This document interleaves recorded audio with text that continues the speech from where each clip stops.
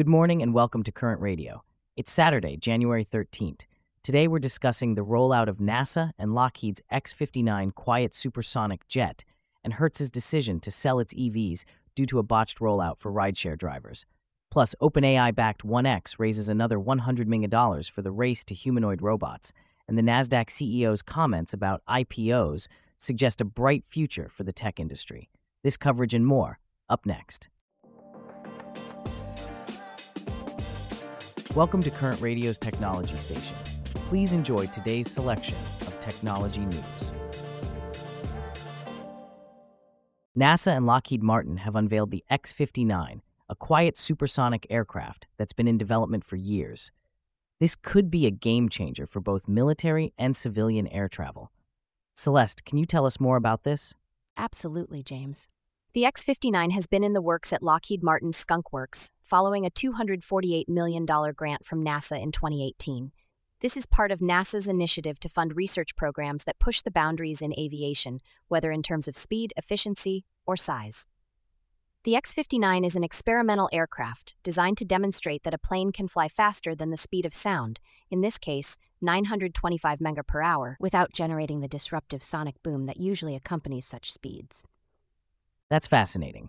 How does the X-59 manage to reduce the sonic boom to a sonic thump? It's all about the aircraft's design, James. The X-59 has a highly aerodynamic shape, almost like a dart.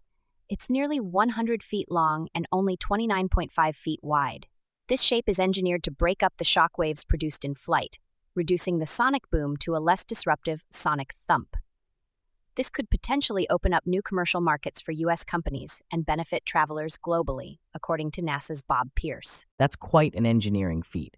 But I understand there's an interesting consequence of this shape in terms of the cockpit design.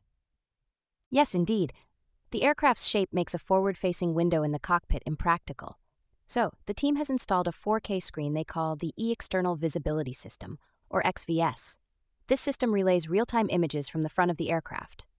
Incredible. So what's next for the X-59? The plane hasn't taken off yet. There are many more tests to be done before that can happen. Now that they've got weight on wheels, they can move on to integrated systems testing, engine runs, and taxi testing. The first flight is tentatively scheduled for later this year.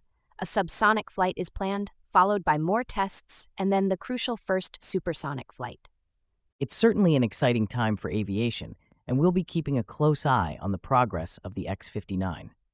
In a shift from the skies to the roads, Hertz, the rental car company, made headlines in 2021 when it announced plans to buy 100,000 Tesla Model 3 sedans and later 65,000 Polestars. However, in a recent turn of events, Hertz has stated in an SEC filing that it will be selling 20,000 of its EVs and replacing them with fossil fuel-powered vehicles. Celeste, what's your take on this? Well, James, this could be seen as a sign of slowing momentum in the EV market, but it's more likely a lesson in how businesses should approach new markets and product introductions. Hertz initially directed most of its EVs to Uber drivers, as Uber was encouraging drivers to switch to EVs in several markets. Hertz found that EVs had attractive operating costs compared to gas-powered cars, and they could be rented out at higher prices. However, the cost of repairing damage from collisions turned out to be higher than expected. Interesting. So the cost of repairs outweighed the benefits of lower maintenance costs and higher rental prices. Yes, that seems to be the case.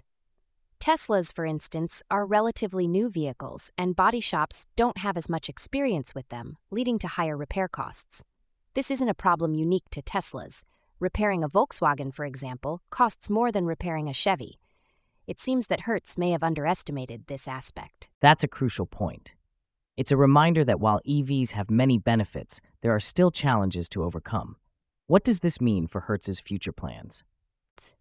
It's hard to say at this point, James. Hertz CEO Stephen Scherr has previously stated that EVs are key to the company's growing presence in ride-sharing.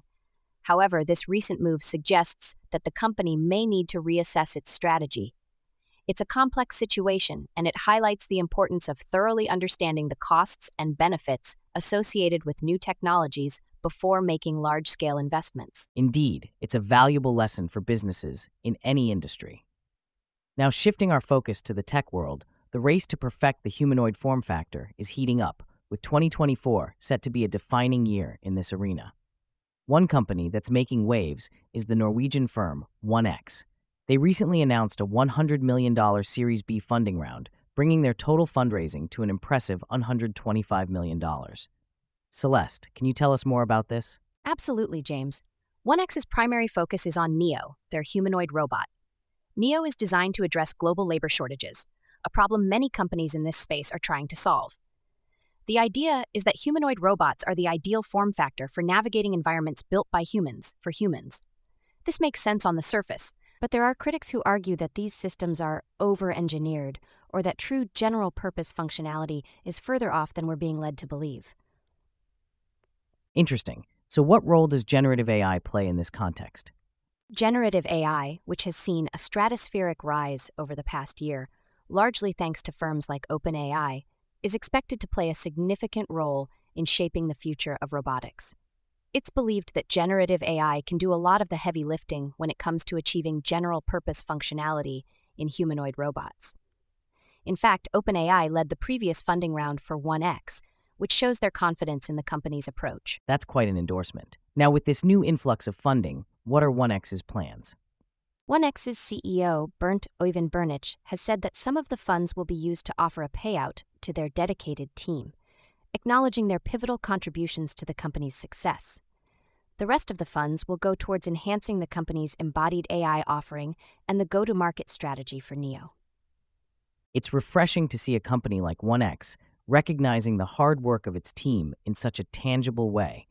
And it will be fascinating to watch how they and other companies in this space continue to evolve and push the boundaries of what's possible with humanoid robots and AI. In a related vein of innovation, Nasdaq CEO Adina Friedman recently revealed in an interview with Barron's that over 100 companies have confidentially filed with the SEC and are preparing to list on Nasdaq, potentially signaling the end of the IPO drought that the tech industry has been experiencing for months. Celeste, can you provide some context on this? Absolutely, James. The tech industry has been in a bit of an IPO drought for a while now, which has had a ripple effect on all stages of venture capital investment. If these confidential filings lead to actual IPOs, it could bring a much-needed influx of liquidity into the market. This would be excellent news for everyone dealing with startups. However, it's important to note that these filings are confidential and therefore hard to track. But given Friedman's position, she is likely well informed. Interesting. Do we know anything about the companies that are filing? Well, one company that we know has filed confidentially for an IPO is Circle, the issuer of the stablecoin USDC. This isn't Circle's first attempt to list. The last time they tried to go public via a SPAC, but this time they're going the traditional IPO route. There are still some questions about the company's finances, but the filing does make us more optimistic about their chances this time around. That's an interesting development, and it seems like the market could be seeing a significant shift soon, which we'll certainly be keeping a close eye on. All right, that wraps up our stories for today here at Current Radio, and we look forward to bringing you more insights tomorrow.